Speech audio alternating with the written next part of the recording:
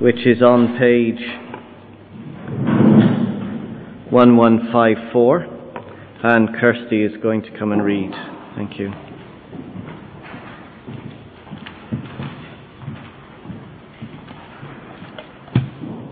Okay, that's 1 Corinthians chapter 14, and starting in verse 1. Follow the way of love and eagerly desire spiritual gifts, especially the gift of prophecy. For anyone who speaks in a tongue does not speak to men, but to God. Indeed, no one understands him. He utters mysteries with his spirit. But everyone who prophesies speaks to men for their strengthening, encouragement, and comfort. He who speaks in a tongue edifies himself, but he who prophesies edifies the church. I would like every one of you to speak in tongues, but I would rather have you prophesy. He who prophesies is greater than one who speaks in tongues, unless he interprets, so that the church may be edified. Now, brothers, if I come to you and speak in tongues, what good will I be to you unless I bring you some revelation or knowledge or prophecy or word of instruction? Even in the case of lifeless things that make sounds, such as the flute or harp, how will anyone know what tune is being played unless there is a distinction in the notes? Again, if the trumpet does not sound a clear call, who will get ready for battle? So it is with you. Unless you speak intelligible words with your tongue, how will anyone know what you are saying? You will just be speaking into the air. Undoubtedly, there are all sorts of languages in the world, yet none of them is without meaning. If then I do not grasp the meaning of what someone is saying, I am a foreigner to the speaker, and he is a foreigner to me. So it is with you. Since you are eager to have spiritual gifts, try to excel in gifts that build up the church. For this reason, anyone who speaks in a tongue should pray that he may interpret what he says. For if I pray in a tongue, my spirit prays, but my mind is unfruitful. So what shall I do? I will pray with my spirit, but I will also pray with my mind. I will sing with my spirit, but I will also sing with my mind. If you are praising God with your spirit, how can anyone who finds himself among those who do not understand say amen to your thanksgiving, since he does not know what you are saying? You may be giving thanks well enough, but the other man is not edified. I thank God that I speak in tongues more than all of you. But in the church, I would rather speak 5 intelligible words to instruct others than 10,000 words in a tongue. Brothers, stop thinking like children. In regard to evil, be infants, but in your thinking, be adults. In the law, it is written, through men of strange tongues and through the lips of foreigners, I will speak to this people. But even then they will not listen to me, says the Lord. Tongues then are a sign, not for believers, but for unbelievers. Prophesy, however, is for believers, not for unbelievers. So if the whole church comes together and everyone speaks in tongues, and some who do not understand or some unbelievers come in, will they not say that you are out of your mind? But if an unbeliever or someone who does not understand comes in while everybody is prophesying, he will be convinced by all that he is a sinner and will be judged by all. And the secrets of his heart will be laid bare. So he will fall down and worship God, exclaiming, God is really among you.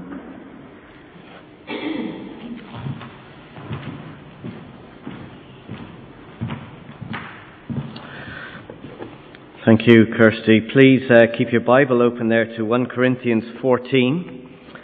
Before I pray, just one comment, and that is it's a large section we've just had read. There's a lot of questions that may arise out of it, so please do come back to me, ask me anything afterwards. And on the table as you came in, there was a little pamphlet which is called Building Up the Church, Tongues and Prophecy. I made them available last week. There's a couple left which goes into detail a little bit more about the chapter. So if you haven't read that, it might be helpful for you to read it. And if there's no more copies left, ask me and I can forward them to you or email you a copy. Let's pray.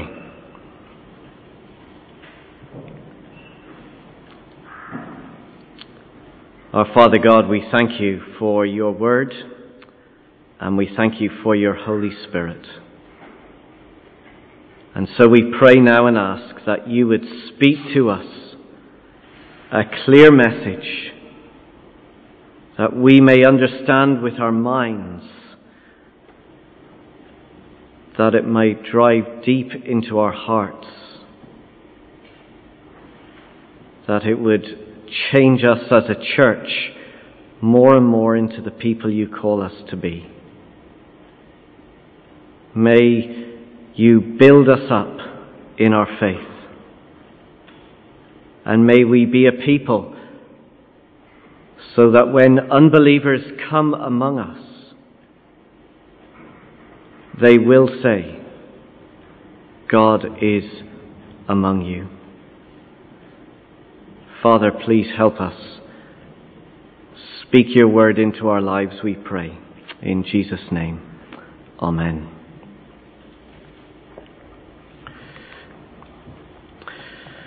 Well, if you could have any spiritual gift you wanted, what kind of gift would you choose? These are some of the things we've been looking at over chapters 11 to 14. Imagine the gift of healing, being able to pray for someone and seeing their illness removed. Or imagine the gift of miraculous powers, the power to change a circumstance supernaturally. Imagine the gift of faith, that ability to step out and achieve great things for God. Or imagine the gift of tongues, speaking in an unknown language that only God can understand what you're saying. What about the gift of encouraging and comforting? Coming alongside someone quietly and speaking words to them that build them up. Any takers for the gift of encouraging? Well, look at verse 18. I thank God that I speak in tongues more than all of you. But in the church, that is, when the church gathers together just as we are right now, I would rather speak 5 intelligible words to instruct others than 10,000 words in a tongue. You see, the church in Corinth believed that the more spectacular your gift was, well, the more spiritual you were. And in particular, if you could speak in tongues, well, you were seen to be part of the spiritual elite. And if you couldn't speak in tongues, well, you were spiritually inferior. You were a kind of second-class Christian. Well, such thinking was destroying and dividing the church. As he reminded us back in chapter 12, have a look at chapter 12, verse 18. Whatever gift we might like, we do not get to choose what gift we want. Look at chapter 12, verse 18. But in fact, God has arranged the parts in the body, every one of them, just as He wanted them to be. Verse 29. Are all the prophets? Are all apostles? Are all prophets? Are all teachers? Do all work miracles? Do all have gifts of healing? Do all speak in tongues? Do all interpret? The answer is obviously no. God is the one who gives gifts to His church, just as He determines. However, those who are spiritually mature, verse 31,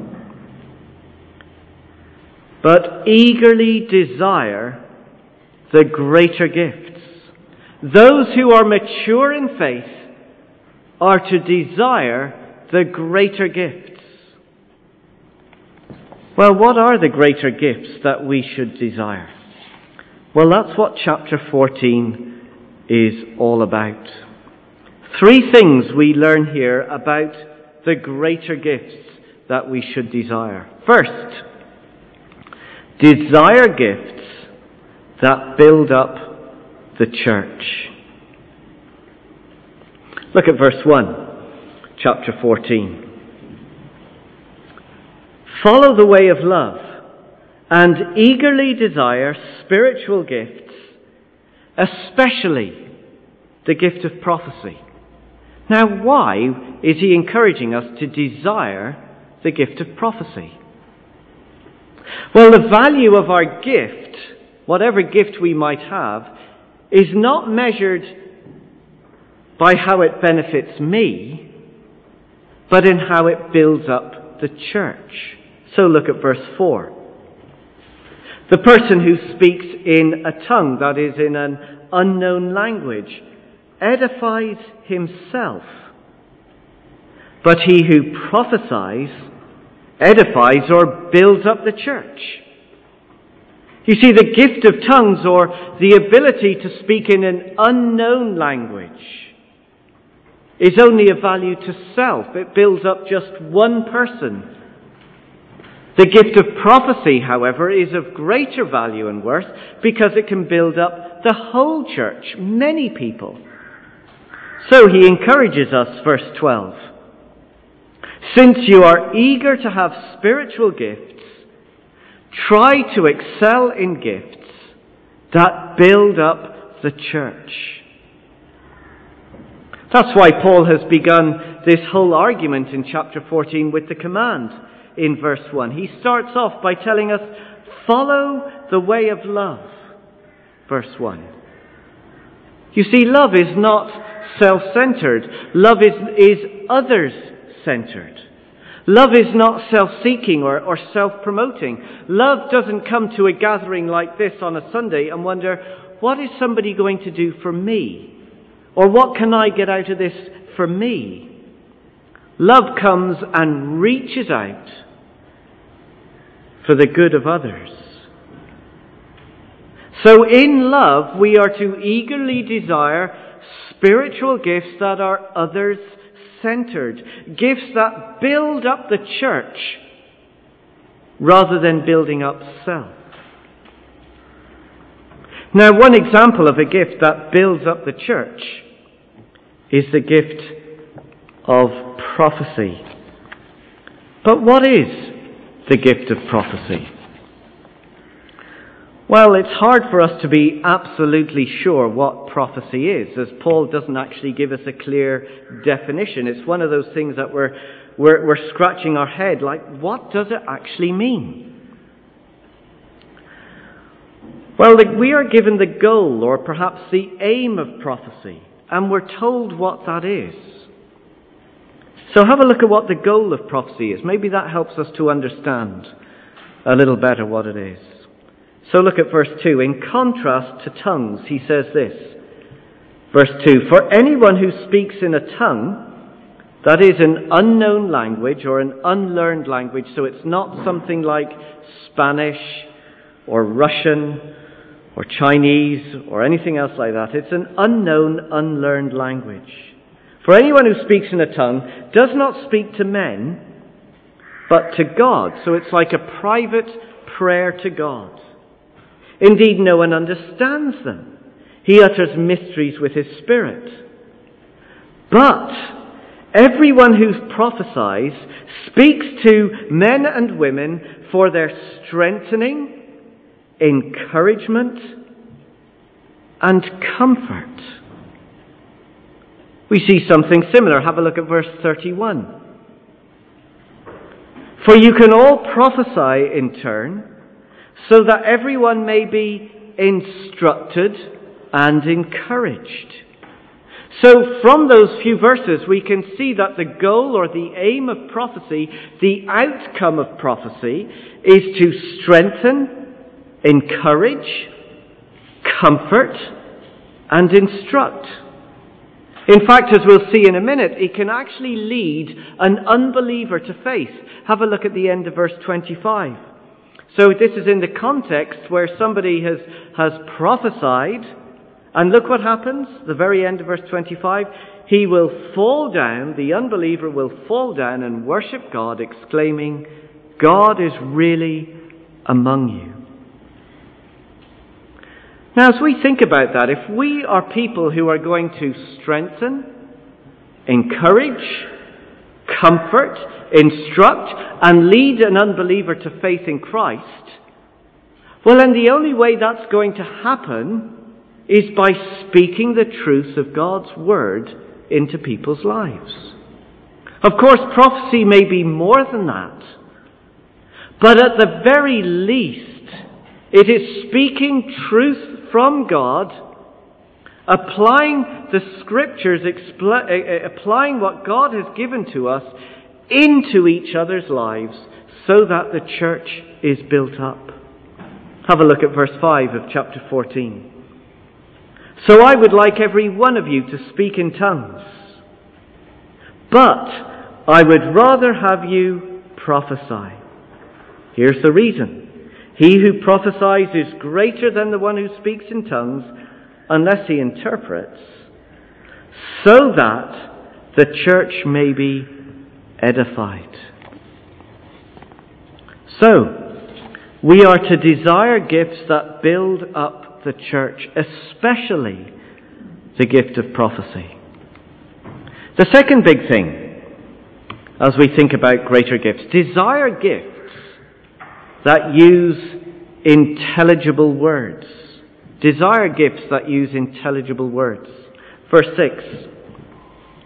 Now, brothers and sisters, if I come to you and speak in tongues, what good will I be to you? You're not going to understand what I'm saying. What good will I be to you unless I bring to you some revelation or knowledge or prophecy or word of instruction? Now again, we can have lots of ideas as to what they actually all mean, the gifts that we have there in verse 6. We're not told exactly what each one are. But what we can say for certain is that revelation, a word of knowledge, or prophecy, or a word of instruction, they're all word gifts that communicate a clear, intelligible message. So if we're going to be people who build up the church, then we should desire gifts that communicate with intelligible words. There should be clarity, not confusion. Verse 7. Even in the case of lifeless things that make sounds, such as the flute or harp, or as in our case today, a guitar and the beat of a drum box. How will anyone know what tune is being played unless there is a distinction in the notes? How would we know what to sing if it's just the same chord that's played the whole way through? Just as music brings clarity and produces a recognizable tune, so our words should bring clarity to one another. Or verse 8. Again, if the trumpet does not sound a clear call, who will get ready for battle? So this is going back to ancient times where the person would blow the bugle and it would send a clear message to the troops to get ready for battle. Well, in the same way, our words should send a clear message that is easily understood. Verse 9. So it is with you. Unless you speak intelligible words with your tongue, how will anyone know what you are saying? It'll be just as if you're speaking into the air. Now, I'm sure we've all heard the expression. I heard it just last week. Preach the gospel, and if necessary, use words. Do you know what verse that comes in? What part of the Bible? Anybody know? It's often quoted as if it comes from the Bible. It's not actually in the Bible. And the biblical writers, including Paul, would completely disagree with preach the gospel and, if necessary, use words.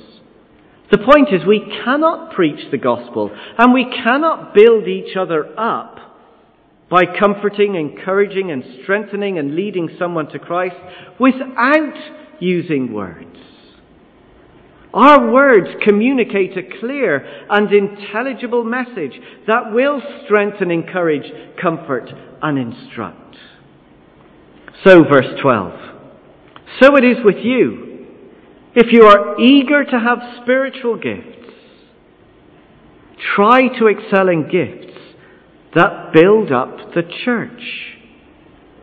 Desire word gifts like prophecy, because they will cause the church to grow and be strong. Now that doesn't mean that everyone has to be a preacher, or that you have to have the ability to teach at Munster Bible College, or to be able to lead a Bible study with a group of people. But it does mean that we as individuals can begin to speak the Word of God into each other's lives. What would that look like?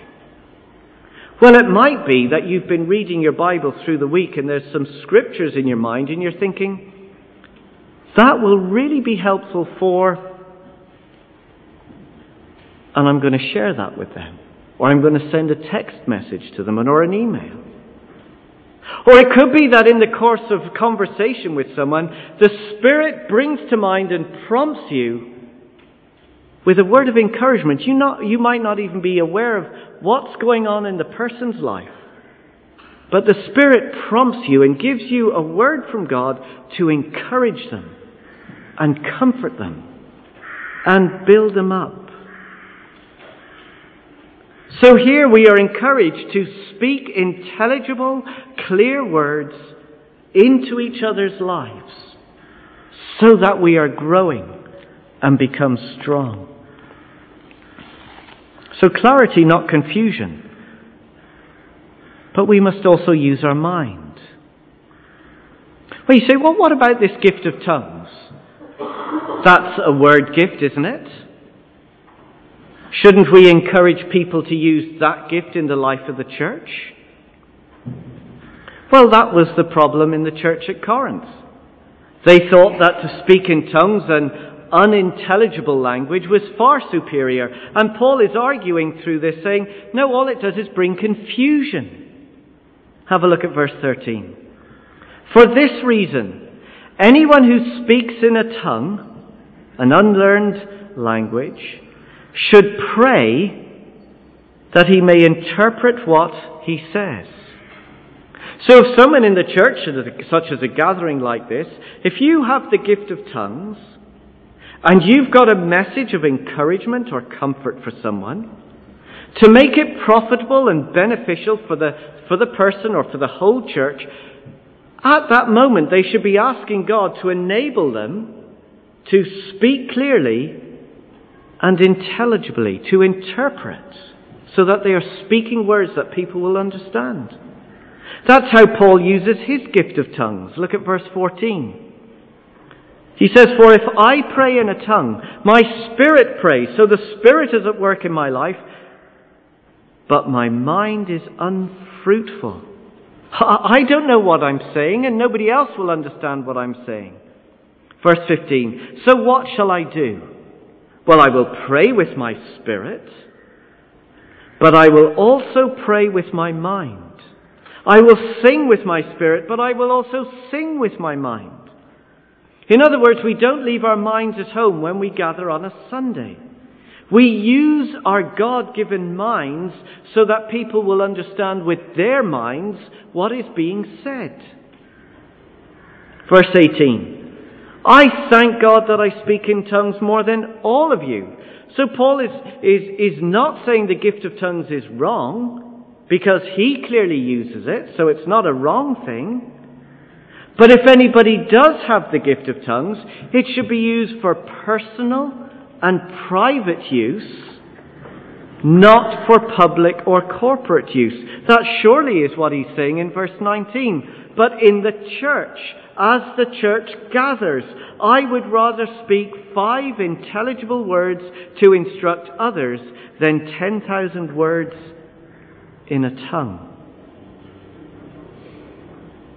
So let me encourage us. When it comes to our tea and coffee time, how many times have you heard it said, speak to each other and encourage each other? How many times have you heard that? Well, in case you haven't heard it, let me say it again. When you have tea and coffee, it's a great opportunity to put into practice our word gifts. As the Spirit prompts you and equips you over tea and coffee, the Spirit will give you that courage to actually go up to somebody and not just say, oh, isn't the weather lovely? Or, what did you think of the match? I'm sure that is helpful. But does it encourage us in the faith? Speak these words that the Lord is giving us. Maybe somebody is down and they need comforted. Maybe somebody is struggling and they need encouraged. Maybe somebody is walking away from Christ and they need instructed. It isn't just the preacher up front who has to do that. So desire word gifts like prophecy so that together we can build up the church. So, desire gifts that build up the church, desire gifts that use intelligible words, and desire gifts that communicate the gospel. This is where it's all heading. Look at verse 20. Brothers and sisters, stop thinking like children. Would you grow up? Stop thinking in this spiritually immature way. Of course, verse 20, in regard to evil, be infants, so have an innocent mind about things that are evil or not of God, but in your thinking, be adults. Be spiritually mature. When it comes to desiring gifts, desire prophecy over tongues, because it will build up the church. In fact, prophecy can lead an unbeliever to faith in Christ. Let's see how that's true. First, unintelligible words leads to unbelief. Look at verse 21. In the law, or in the scriptures, that's the Old Testament, it is written, through men of strange tongues and through the lips of foreigners, I will speak to this people. But even then they will not listen to me, says the Lord. Well, what's all that about?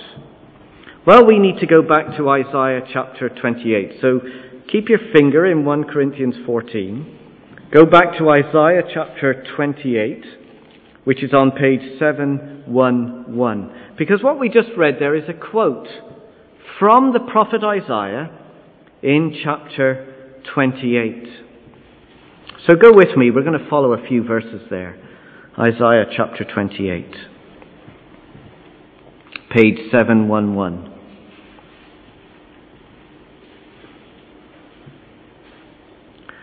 So this is God speaking through the prophet Isaiah with a clear, intelligible message to the people of Israel.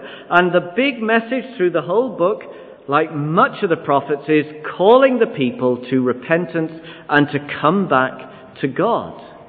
Stop following your ways of idols. Turn back to the Lord. That was the clear, intelligible message to the people. But how do the people respond? Well, look at verse 7 of chapter 28. And these people, these also stagger from wine and reel from beer. Their priests and their prophets stagger from beer and are befuddled. What a great word. Befuddled with wine. They reel from beer. It seems that they're far too busy drinking beer and wine and slurring their own words rather than listening to God's clear word. In fact, they just laugh at Isaiah. Look at verse 9. Who is he trying to teach? To whom is he explaining his message? To children weaned from their milk? To those just taken from the breast? What Isaiah says, it's all baby talk. Did you ever hear him? Goo, goo, goo. Verse 10, for it is do and do, do and do, rule on rule, rule on rule, a little here, a little there. What's all that about? Well, it's actually, if we know that our Old Testament is written in Hebrew, it's trying to get across a translation, which is actually better if we do read Hebrew itself. So at the bottom of your page, you'll probably see a little note at the very bottom in Hebrew. Do you have it there? Can you follow with me? Don't normally do this. I'm not an expert in Hebrew. I'm only reading what's here. But you see, it gives the Hebrew for verse 10. It says, Sav lesav, sav lesav, kav lekav, kav lekav. So we can understand that as they're listening to Isaiah, they're just simply mocking Isaiah the prophet as he brings his clear message. Do you ever hear what he says? Sav lesav, blah, blah, blah. On and on he goes, kav lekav, yap, yap, yap. A silly message, and they don't want to hear. Well, what is God's response? Chapter 28, verse 11. Very well then, with foreign lips and strange tongues, God will speak to this people, to whom he had said, this is the resting place. Let the weary rest. In other words, come back to me. And this is a place of repose. But they would not listen.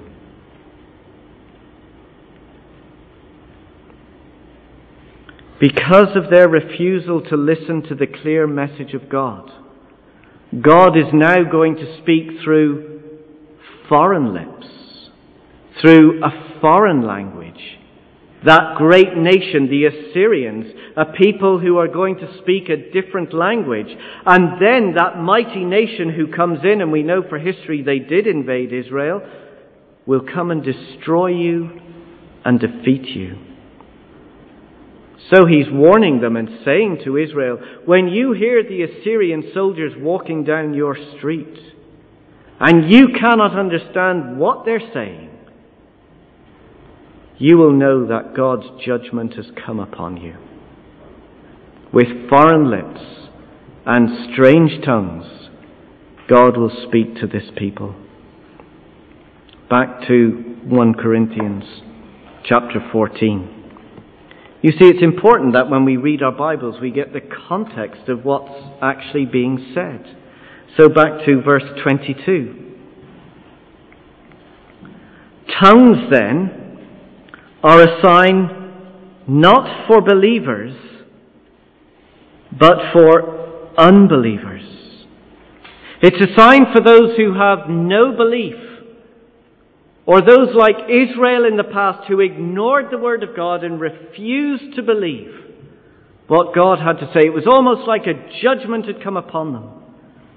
There was nothing more that they could hear from God. It was all gibberish. Verse 22. Prophecy, however, is for believers, those who will believe, not for unbelievers or those who will refuse to believe God's message. Now, all of this is applied to the local church when we gather. And that is, intelligible words leads to belief. So look at verse 23.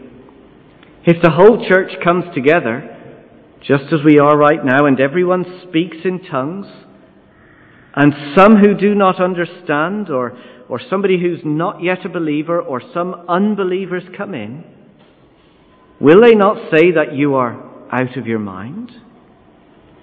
The only conclusion they will come to is that the church has gone completely mad. Rather than lead people to belief, it will cause them not to believe, just as it was for Israel. It was like a hardening of their heart. They didn't know what was going on anymore. They couldn't hear God's clear message. Verse 24. But if an unbeliever or someone who does not understand comes in, while everybody is prophesying, that is, people are encouraging, comforting, instructing one another, they will be convinced by all that he is a sinner and will be judged by all, and the secrets of his heart will be laid bare. The person, the unbeliever who is part of the gathering, will hear the clear, intelligible message of God. They will begin to hear it through people's conversations, the truth of who Jesus is and what Jesus has done.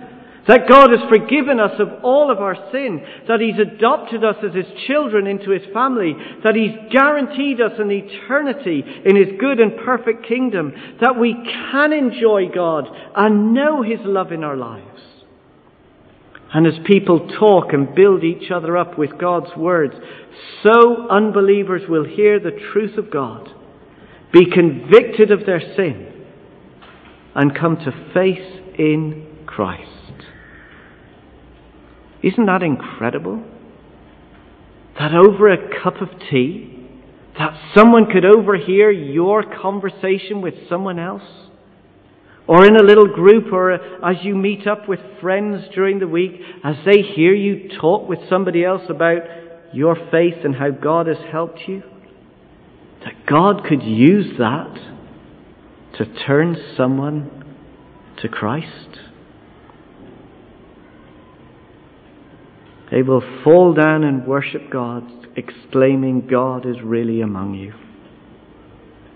So, as we come to the end of this section in chapter 14, the encouragement is to us all to desire gifts that build up the church. Yes, God gives them, but we can ask, we can pray. And as we ask for gifts that build up the church, desire gifts that use intelligible words. Word gifts like prophecy. Ask Him. And desire gifts that will communicate the gospel clearly to those who do not yet believe. Gifts like prophecy. May God encourage us, comfort, strengthen, and instruct us through one another as we speak God's word into each other's lives. Let's pray.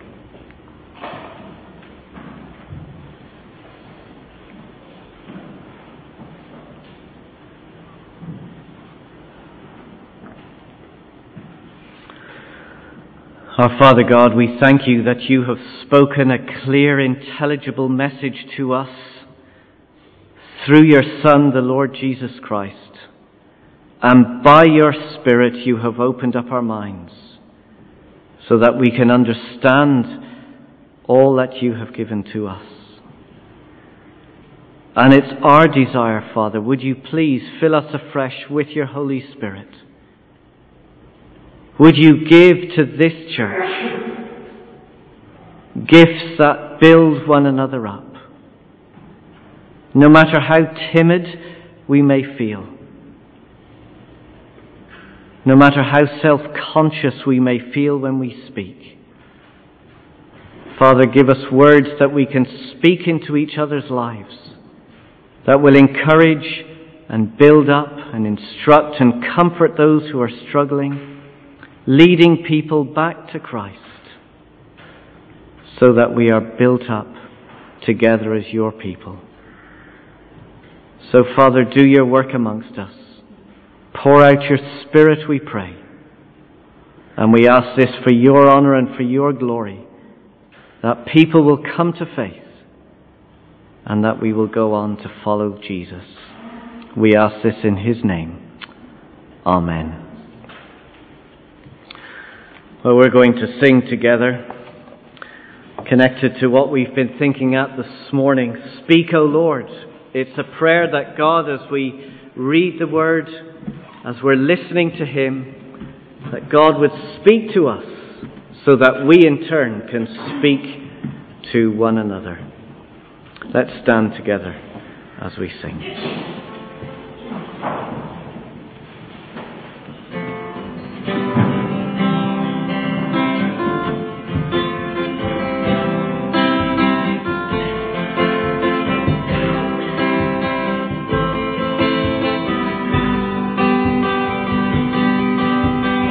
Speak, O Lord, as we come to you to receive the food of your holy word.